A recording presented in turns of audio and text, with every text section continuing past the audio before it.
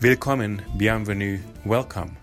No, this is not cabaret, it's Think About It, a podcast about the power of ideas and how language can change the world, with Uli Baer. In discussions of free speech, why are we not talking about the 14th Amendment? Today, I'm joined by Professor Tania Hernandez, Professor of Law at Fordham University. Professor Hernandez is an expert in discrimination, Latin America and Latin American law, employment, critical race theory, and other areas.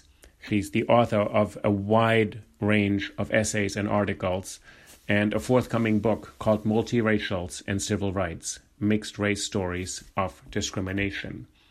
Today she's going to join me to talk about the necessity of discussing the First Amendment and the 14th in the same breath, how the understanding of freedom of expression in the First Amendment is incomplete without raising the guarantee of equality, and about the fallacious soapbox theory of free speech. I'm very excited to welcome you today. Today I'm speaking on the podcast with Tania Hernandez, who is Archibald R. Professor of Law at Fordham University School of Law. So thank you, Tania, for making time today to speak with me about free speech. You've written on free speech in the global context. You've published and been researching hate speech, and especially in Latin America and in the global context, and the way people regulate or approach speech. And which is very exciting, you have a book coming out on multiracials and civil rights with NYU Press this summer, in August, I think, right? I've pre-ordered it, so I'm very excited about the kind of multiracial identities in our legal context in the U.S. and how people are treated under equality principles and guarantees who don't fit into traditional conventional categories of racial identities. So we're excited about this book with NYU Press. But I wanted to start out by asking you, we've seen so many campus controversies around speech in the last 2 or 3 years.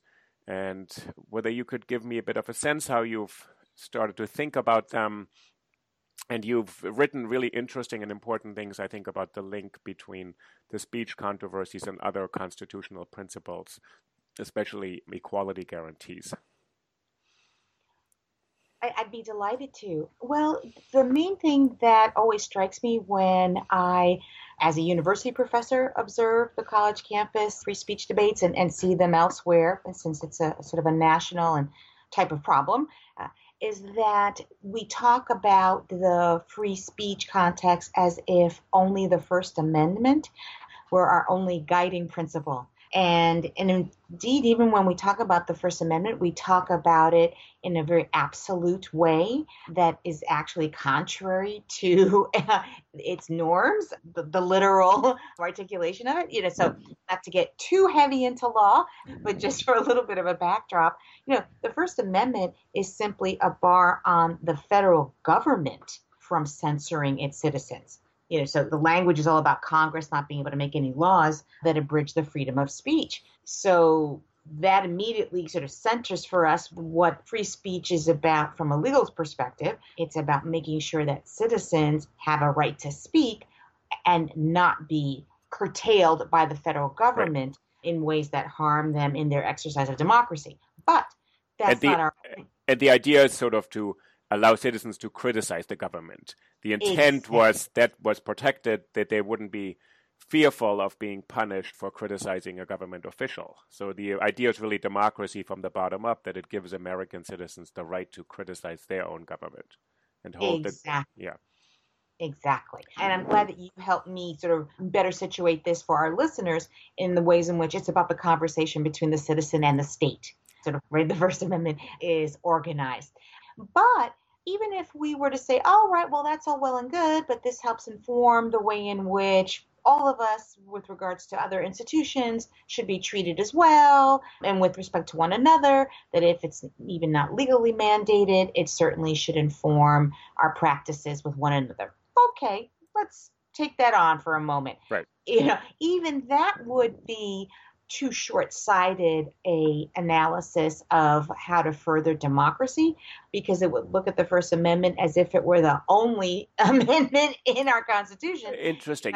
So let's stay with that for a moment. So let's say if the first assumption we make that free speech should be the kind of protection that no one can restrict anybody else. If we take out the government now and just say as a principle, they say, I cannot restrict what you say and you cannot restrict what I say. So we are kind of equal partners in this, presumably. And just like the government cannot tell me that I cannot criticize anybody. If I want to criticize what you're doing, you shouldn't be allowed to tell me you can't speak anymore. So that will be the principle. And you're saying that isn't enough to make for a democratic society where everybody participates. So we're missing something then. Most definitely. Because what's such a kind of narrative of what or storytelling about the First Amendment would be doing is situating democracy as just all of us just shouting at one another, as if that's what's furthering any kind of deliberative thinking, growth, and mutual understanding of one another across differing perspectives. It doesn't work on a playground, and it certainly doesn't work in our political spheres. So can I ask something about that? Interesting. So it's not just that we're all shouting to be heard and speak louder or more forcefully or have the better argument, because democracy has another principle. It's actually meant to have people live together peacefully. You say sometimes Twitter becomes that, people just shouting at each other, but that is not democracy necessarily. You're saying it's actually meant for people to coexist. So there's a kind of, for us to coexist and for us to have sort of deliberation. So there's space for contemplation, for mutual reconsideration of one another's perspectives in having had this mutual exchange. But that means that the venue and the rules of the game have to be carefully attended to in order for conversation to further these public democratic goals. Yeah. And can you say something about the rules of the game? What could they be? Or because if the First Amendment leaves them pretty open, it just says speech should kind of happen. And you're saying, well, there have to be some rules, otherwise just someone will be loud or dominant and just keep on speaking. That doesn't mean what the amendment actually means. There is something deliberative and there's a process and it leads to some better outcome. Right. One other guiding principle that we have is, through the 14th Amendment, right? The 14th Amendment is all about not subordinating one another based on race. Just to give me as a kind of layperson, so the First Amendment is ratified in 1791 and the 14th Amendment is ratified in 1865, correct? Right? Well, that is correct. Well, actually, we've got a big anniversary coming up this year. So the ratification is July 9th, 1868. Oh, okay, 1868. So, okay. Yeah, we've got the war ending in 65, but we don't get this thing ratified. Okay.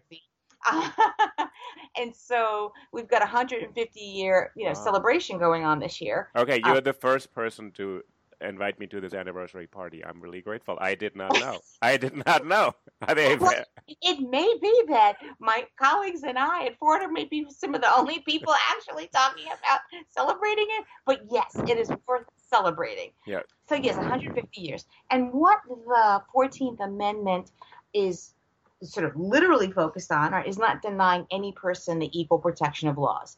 It comes out of our racial history of the Civil War, but it is written in a race-neutral manner because it's about all of us having equality vis-a-vis one another, right? And for the federal government to not be part of denigrating, but also be part of the sort of mutual flourishing, in as much as that if none of us are denied equal protection of laws, that allows each of us, to pursue our own.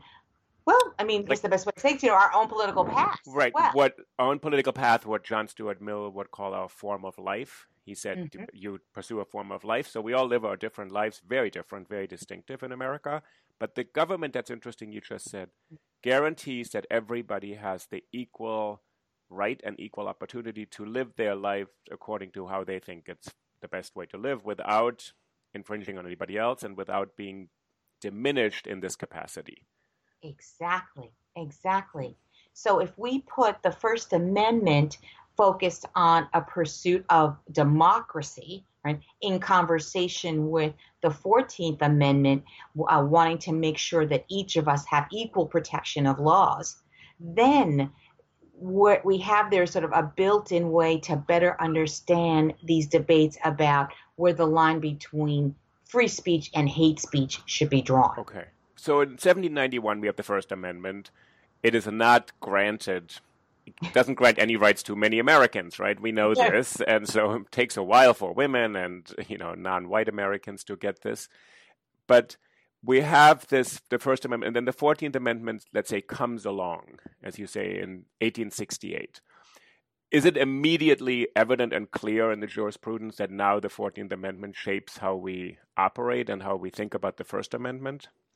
Well, interestingly enough, what we do have in the 1950s, 1940s is an ability on the part of citizens to file claims of group defamation. Right? Oftentimes when we talk about the free speech being absolute in the United States, it erases this earlier history of an understanding that groups should be able to say, no, it's not right that my entire ethnic origin is being denigrated. This harms not just me as an individual, but this type of denigrating speech harms my entire group.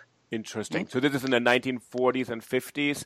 Exactly. So on the global stage, we're witnessing and people are living through the horrors of the Second World War and the Holocaust and group libel on a massive state scale. And so in America, there's a sense that people can say, you cannot defame me as a member of a particular group.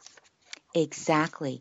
And we only shift away from the idea of groups having these rights in a more open fashion after the 1960s. You would think, this is sort of odd. 1964, the Civil Rights Act of the United States we're sort of recommitting ourselves after the reconstruction of the Civil War to trying to make substantive our commitments to equality and racial equality. But the Supreme Court sort of backs away from group defamation, and with sort of a very famous case in 1969 says that the government's not allowed to punish what it calls inflammatory speech unless there's an intent to incite likely lawless action. Right? Okay. So there is now a line drawn that is hard for sort of anyone to ever actually reach, to be able to say that there is a way that, one, I can prove to you that the actual subjective intent of the speaker is, and that intent is to incite lawless action. That's a heavy burden to bring. So in essence, we walk away as a nation state from really truly dealing with hate speech on a group level. So interesting. So to just look at this for a moment again. So in the 1950s, the court is willing to consider group libel or incitement on a group basis, basically racist speech targeted at individual groups, which are African American or Jews, Latinos, whatever it is. And the court is willing to look at it, has a case, and then never really revisits the case, the Beauharnais case, which it doesn't go back to. And then in the 60s, when the country is actually going through the civil rights movement and a struggle and fight for equality, the court puts up a much higher bar and says, unless it is direct incitement, we really cannot regulate kind of group libel or what we would today probably call racist speech, I guess. Right? Mm-hmm. Right. So interesting. So there's a kind of movement. And do you have any sense, not why that is, but so what does that do actually to our understanding as a culture to what hate speech is? Because then we can get to sort of your work on what hate speech actually is, or whether we can define it, or is it just a matter of opinion?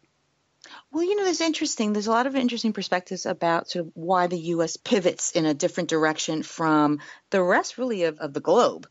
Other countries that have dealt with issues of hate speech are more open-ended about allowing people to bring claims, as opposed to the U.S., which is very narrowly focused on this idea of incitement to violence as being the boundary line. Theories are that in the 1960s, when we have the Civil Rights Act and all this activism going on, that there might be a concern that racists need a way to be able to vent their views. That if we allow them to speak a lot of their garbage, it'll just come out of the mouth and it won't come out in actual racist actions. Oh, really? Interesting. Yes. Sometimes you'll see in commentary, people need to be able to vent. Because then they won't necessarily act on it. It stays just a matter of hateful language, but they won't do anything. like a racial safety valve, if you will. Yeah. And, people get to blow off some steam. They get to say some expletives that are racially offensive, and that this will be helpful in then getting it out of people's systems, and they won't act on their racist perspectives. Right? That's one view as to what's going on here. But, what is so fascinating, though, is that when people who are discourse analysts get involved, even when people who are economists get involved and do some of their economic modeling, what you find is that the weight of the analysis actually cuts against that whole idea about venting. Right? That is to say that when people speak a lot in hateful manners, that what it does is it builds up, it gins up a system of racism. Oh, interesting. And it's not just it's not just a letting off of steam, it's actually building the steam engine. Oh, interesting. So it encourages or recruits or excites people in a way to say we can participate in this. Interesting. So it's not the safety valve idea it's not shown to be correct in studies, you're saying. Exactly, yes. What I found particularly fascinating was this study that was done by a group of economists, where what they did is they did a modeling where they analyzed the ways in which if you increase the cost of engaging in hate speech, meaning you regulate it, put fines on it, etc., and or add criminal prohibitions on it, right? So that it costs you more in some way, either jail time or, or financially.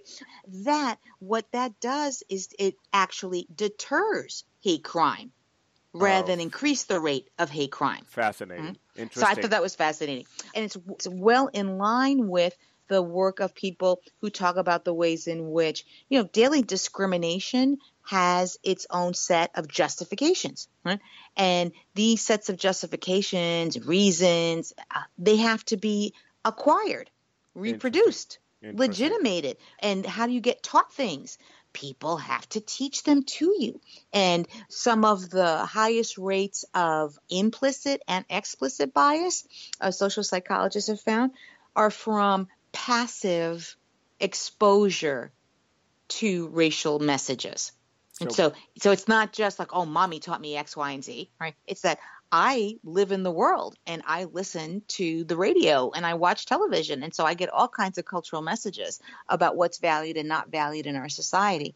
So this argument, the safety valve, it's interesting that studies don't show that to be true. There's a second argument that to put racism out there is important, otherwise it's driven underground, it's secretive, and this way sunlight is the best disinfectant, reason will triumph, and we will be able to feed all this hate speech and this hateful language with better arguments. That's the other sort of justification for letting them go off, let people be hateful, but we can just counter that with much more speech and provide better arguments. What do you think of that kind of justification for really leaving hate speech totally unregulated? Well, I mean, what it leaves unaccounted are several things. First, it acts as if the ongoing propagation of the hate speech itself has no harms. While we're letting people doing their venting, nothing bad is actually happening. And so the problem is that what we see, we've got our World War II. Right. We have the Bosnian genocide. We've got the Rwandan genocide. Right. So we've got lots of documentary evidence that shows us that the venting, the ginning up of racial messages actually facilitates the genocide of people based on those racial messages. People just don't wake up and decide, I think I'm going to hate the Tutsis in Rwanda. Right. And start, the people who were witnesses to the genocide talked all about you can see it in the oral histories of all of this, how on the radio, there were tons of these messages about racial hate and the encouraging of the racial violence right before it actually happened. It wasn't something that was just, how shall we say, correlated, but there was no causation. Right. I mean, the people who lived it are pretty clear that there was causation. Let me ask you it's a difficult question. So if this is sort of, what you're saying seems pretty obvious, and there's a way in which, I grew up in Germany where there's some regulation of hate speech because people fear that if you don't regulate it, it'll lead to the most terrible things, including genocide. In the United States, people think if you do regulate speech, it will lead straight to totalitarianism. There's this strange kind of reversal of the argument. They're saying, oh, if we restrict anything, that soon everything will be forbidden. We'll live under dictatorship. So, but why do you think in America there isn't an awareness that what you just said, that to be surrounded by hate speech, to have that message every day, that you are learning to think in a certain way, that especially kids could be indoctrinated or taught how to think of other people?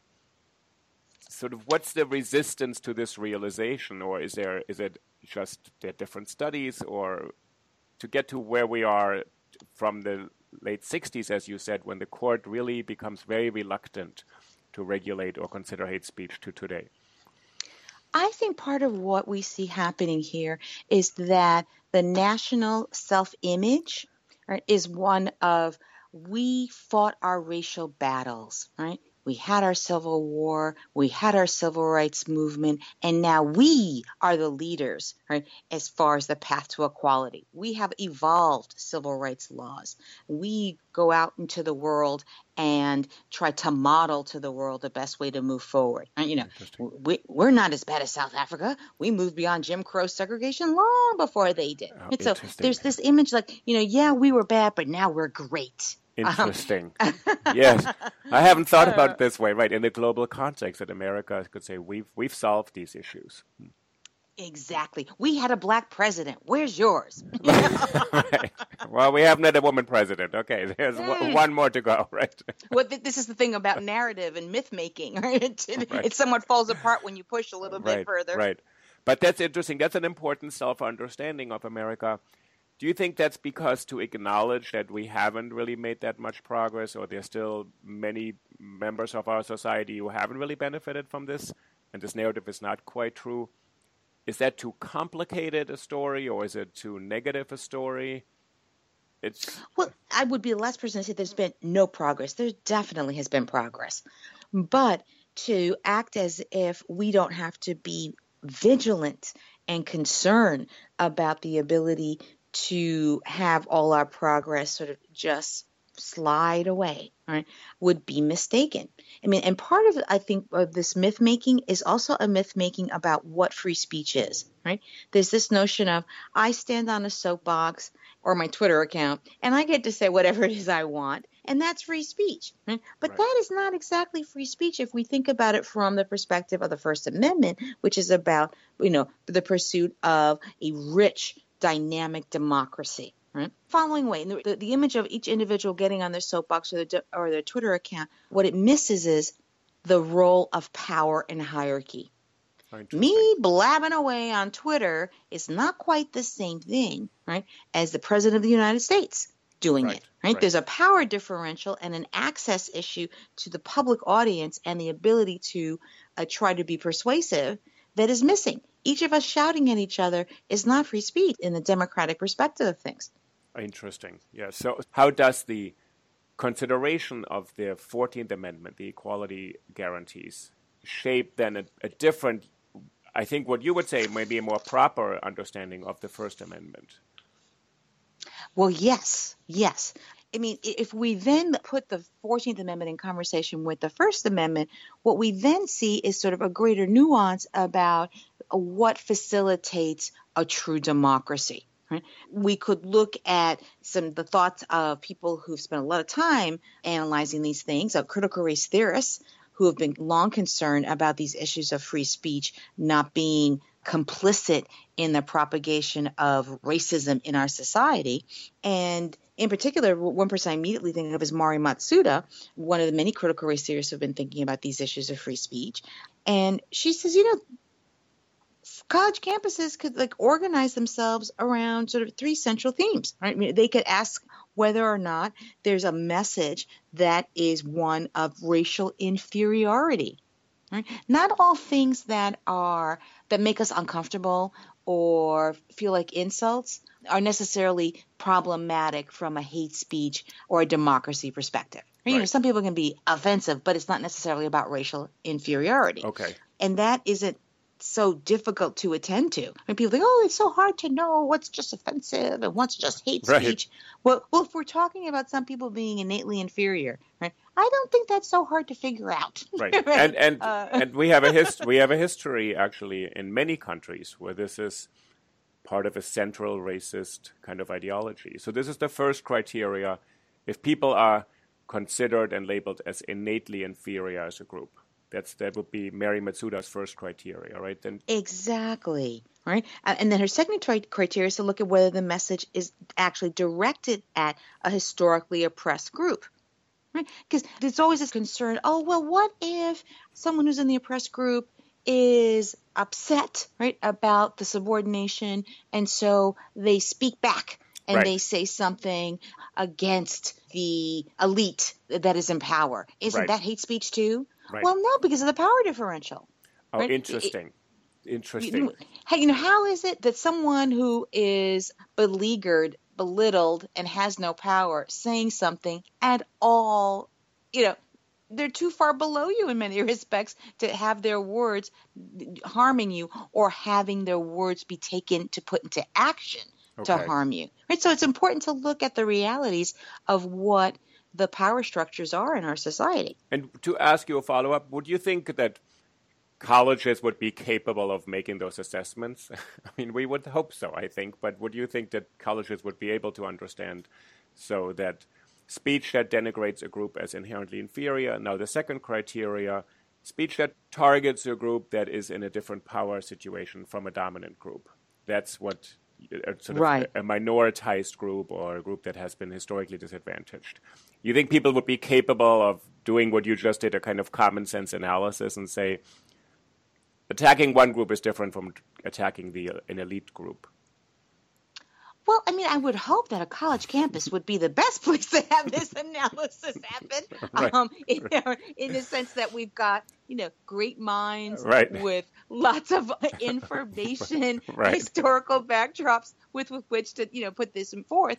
I mean, certainly it would help if the college campus authorities are ones that are truly diverse, right? It's hard to have these kinds of assessments going on amongst people who all have a similar background and a similar set of experiences, because it's hard to see beyond our own experience. Yeah. I also think another aspect is if there's a dimension of people become defensive if they are sort of grouped together saying you belong in an elite group, people have a hard time stepping out of their position. So the diversity is also to just put different viewpoints into conversation and to get over people being defensive or defending something that's not even quite theirs. Sort of, I think that would open up the conversation.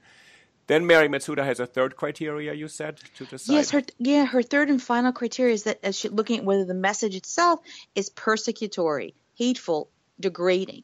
Right? So this idea that it's not just, there's some negative messaging going on about a particular group. It's about trying to situate that group as a problematic group, right? So that the hate speech is one in which there is a sort of action going on with these words, right? An action to subjugate and subordinate by putting people in a particular place in the public order.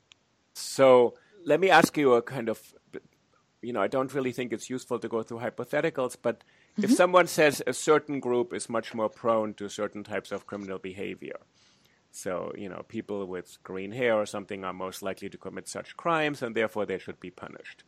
Would that fall into these criteria? The first one, it says people are inherently inferior. Secondly, they belong to a historically persecuted group. And the third criteria, remind me what the third one was? It's persecutory, hateful, degrading. Right. Yeah. So when someone comes to campus and says this group of people more likely to shoplift or do whatever, and therefore they should be punished or shouldn't be allowed to come into the mall. Right. I'm looking at that, and as I see it, it is one about racial inferiority, right? It's not a conversation of, there are communities of people without access, without means, who, because of their context, We see an empirical predisposition in the records, criminal arrest rates, or the arrested at greater criminal rates. I mean, if what we have is a message about how innately this group of people are criminals, then yes, it does fit, in my view, the Mari Matsuda three-part analysis. If what you said instead have is a more nuanced, which will be an uncomfortable message, right? And so regulating hate speech is not about taking discomfort out of our public conversation. Right. So I'd like to underscore that point. It is not about discomfort or feeling offended. It is about actually the three criteria you used. It's about, persecutory speech that isolates groups who have been historically disadvantaged and that are identified as presumably inherently inferior.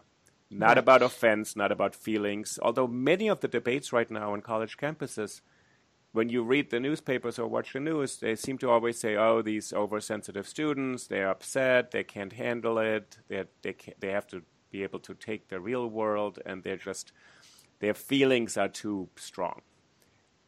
Well, it's interesting because, I do think there's a role for having a conversation about what the students are talking about as far as safe spaces are concerned, right? For instance, if we take it just for a moment outside of the race context and we look at the gender dynamic that goes on, the prevalence of women who have been sexually assaulted is really quite high.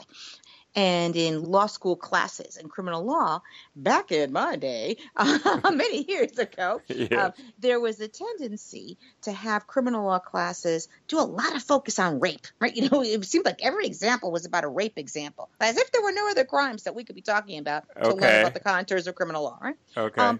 And, I certainly would have appreciated having my law professors at the time educated about this idea of some sense of safety in an educational context. Like, meaning, it's not that we shouldn't talk about rape ever, but can we have a little attention paid to the ways in which that can really set off a whole set of almost like a post-traumatic stress syndrome of the vast numbers of women, and if you think 1 out of 3, that's a big part of the classroom, right? That has been in some respects sexually assaulted, let alone the higher numbers that have been exposed to sort of people in their families with these stories, so that it's not just your own individual experience, but it's also sort of the culture of what it means to be female in a sort of sexually violent world. I don't think that's misplaced to have that conversation about sort of concern about safety in the role of education. Yeah. But I do think that it is taking up too much of the discourse about hate speech in ways I think that allows those who oppose any form of regulation to be overly critical about what those students are concerned about. Because you're proposing a pretty narrow set of criteria that would really only cover some instances of speech and not a lot of other things, trigger warnings, safe spaces, all this other material that gets thrown into this debate. So you've looked at this in the global context and you've looked at the different kind of speech regulations and legislative models. Do you think universities would be willing and interested to consider these criteria that Professor Matsuda has proposed and that you're now kind of presenting in new ways? Well, what's interesting to me is that when I've spoken with various university officials in different contexts, they have expressed to me an interest in trying to find ways to navigate this, right? They don't want their universities being held captive to racist messaging. At the same time that they do want to further a rich public discourse. I know the students have sometimes a perspective that their enemy are the university officials, but maybe this is with the passage of years on my side as well. But some of my own direct experience has been with academic officials who are hungry for ways to sort of better attend to these issues, right? It's no longer 1902, right? We are in 2018. Right. And so with that passage of time, there's also been a growth on the part of the public awareness of the academy. Right. You might say it's having its own Me Too moment of the sorts. And it wants to be better about this. So you think this is an opportunity to think actually how could the university function better as a space where there's very strong, robust debate of difficult things, but not subjecting people to kind of hateful messaging that, as you said much earlier, has shown to be detrimental to society and therefore is definitely detrimental to a classroom experience. So it doesn't allow for learning to take place really in the same ways. It doesn't allow for a rich learning to take place, and it allows for bad learning to take place. Do we really want these messages to be part of what the university is complicit in facilitating? That's a good point. And this, I think, is a really key point of what students are starting to question when university leaders who are kind of really hard-pressed are just citing the First Amendment, saying, well, we must allow all speech, which is also different from public to private institutions. And I think then students are saying, are you actually teaching us something that goes entirely against equality principles and what we're supposed to be learning here? I mean, and it's also, in my view, a bit of a cop-out, right? It's this old idea of, well, the public marketplace of ideas. Everybody says whatever they want, and it all gets sorted out, in the end. Well, just like we see in the economic context, the free market, it does not always work so well, right? But we do need some form of regulation if we do not want things to go awry. Right? Well, and to ask you, you teach in a law school, so in your law school class, would you let anybody talk about anything they want when it comes into their mind? So if I want to start explaining to you things about the World Cup right now, would you let me go on in your law school class? Exactly, right? We have parameters all the time. I mean, we have parameters just because of time limitation, space limitation, right? So there are all kinds of ways that all of us are constantly being limited in being able to express ourselves. Right? It would be disingenuous to say that at any given moment we could all spout whatever we want to. And so given that there's this time and space limitation, why is it so hard for so much of the public to comprehend the idea that why don't we shape the space in ways that facilitate best form of conversation, growth, and mutual understanding and learning? Yes, yeah, which is what I think we all agree the university is committed to.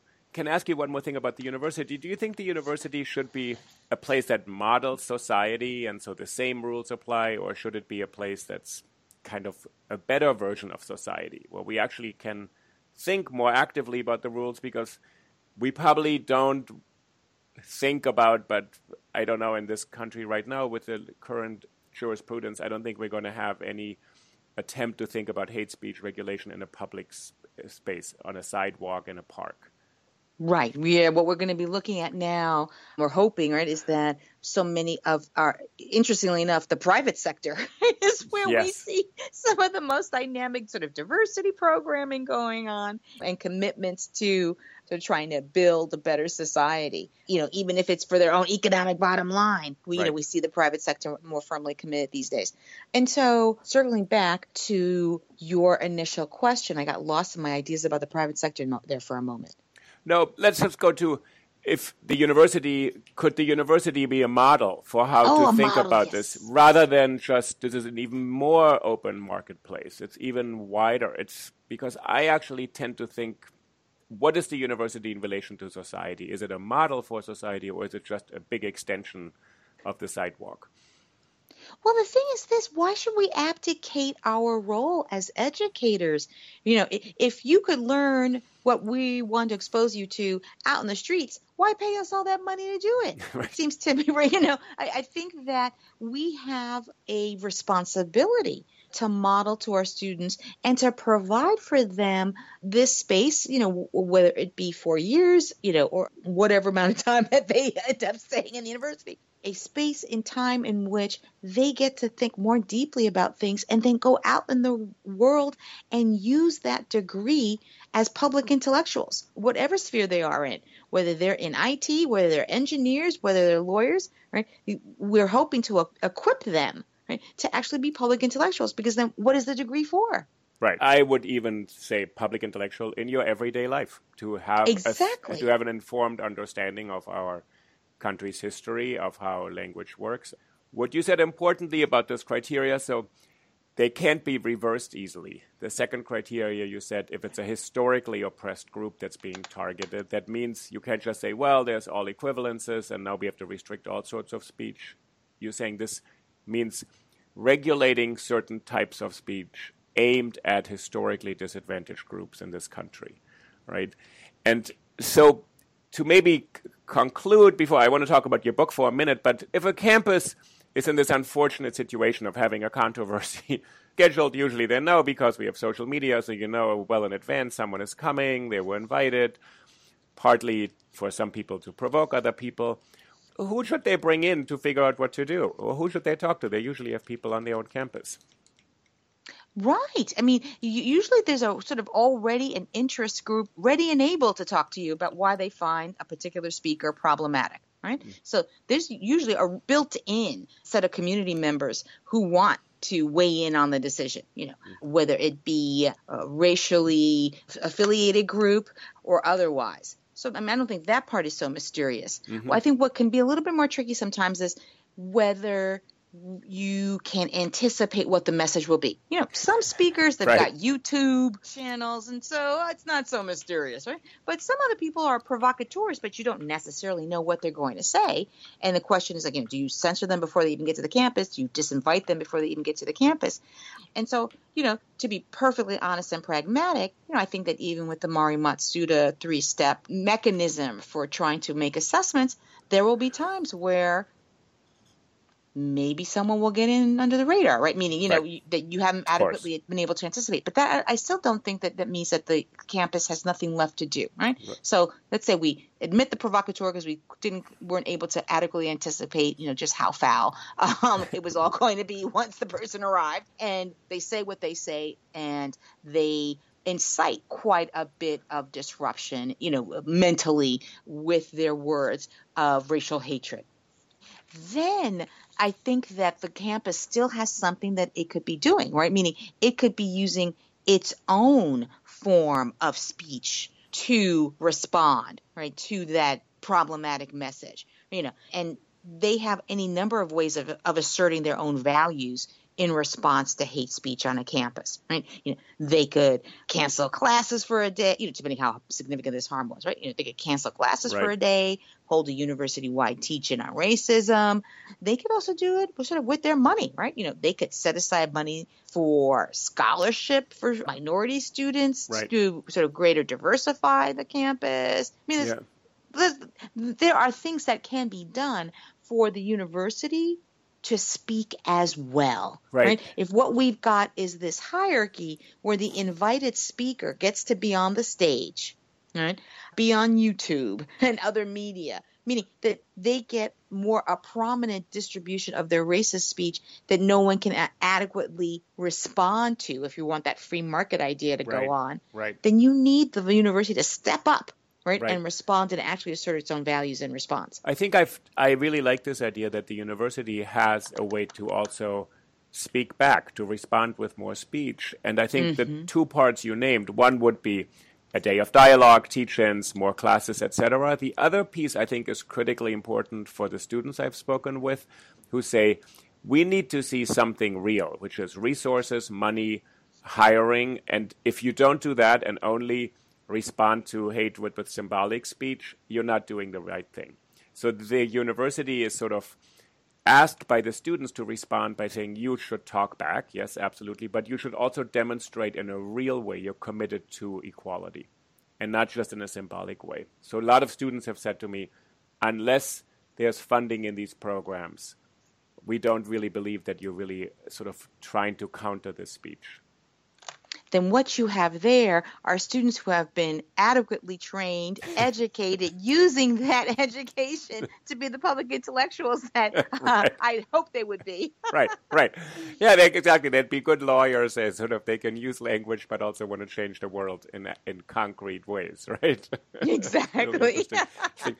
I want to just bring us back for 1 second to our listeners. You have a book coming out called Multiracials and Civil Rights, kind of looking at civil rights through this supposedly, new phenomenon demographically. Of course, it's not new at all, of people who have multiracial identities. Can you say one or two sentences about the book? And it's coming out with NYU Press in 2018 in about a couple of weeks.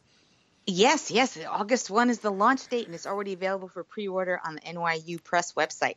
So essentially what I do is I look at the ways in which there's a lot of public discourse about sort of the novelty of mixed race identity and a questioning as to whether or not our civil rights laws are adequately structured, given their sort of black-white racial history, Right. to attend to the needs of people who are mixed race.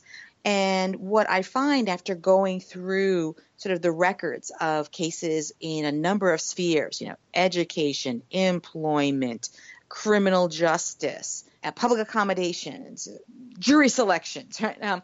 What I find in all those different spheres is that while people may assert a fluid identity, as far as being mixed race, what they describe, unfortunately, still fits a historical binary that's been part of our problematic racial history of whites being juxtaposed against non-whites. Okay. And the reason why I think it's so important to highlight this is because I've been seeing a sort of a disturbing trend to use the existence of mixed race people to abdicate all public responsibility. Or, so we have actual Supreme Court justice members saying, why do we need affirmative action? We've got mixed race people. So that means we've sort of solved the race problem. The race problem is sort of slowly going away with mixed race families. So we, from a public perspective, don't have a responsibility to make sure that our public spheres are integrated and fully have open access and participation. And you're saying that the current laws don't reflect the reality, or the same things keep on happening, although the justices are saying we don't need to really think about this because it's disappearing on its own. Actually, I'm saying two things. One, that it's a misstatement to say that the laws are not adequate because it's trying to sort of exotify the mixed race body as being sort of exceptionalized out of the traditional racial problems of our society, that in fact they get hit with racism, as do people who don't have a mixed race identity, so that our laws can attend to their needs with regards to racialized persons. And that secondarily, that continuing theme of trying to treat mixed race people as something somewhat exotic and exceptional is being instead used rhetorically as a device to abdicate public responsibility, to try to step away from our laws and also to step away from our public policies with regard to race equality and racial justice. Great. Well, I really look forward to the book. I pre-ordered it, so I'll have it very soon, in a couple of weeks. Thank you very much. And I want to thank you, Tanya, for taking this time to talk today about free speech. Really, you provided such a great framework to look at these issues in a kind of more nuanced way, so I really appreciate it. It was a great honor and a joy. Okay, thank you so much. Okay, I'll talk to you soon. Thank you. Bye-bye. Bye-bye.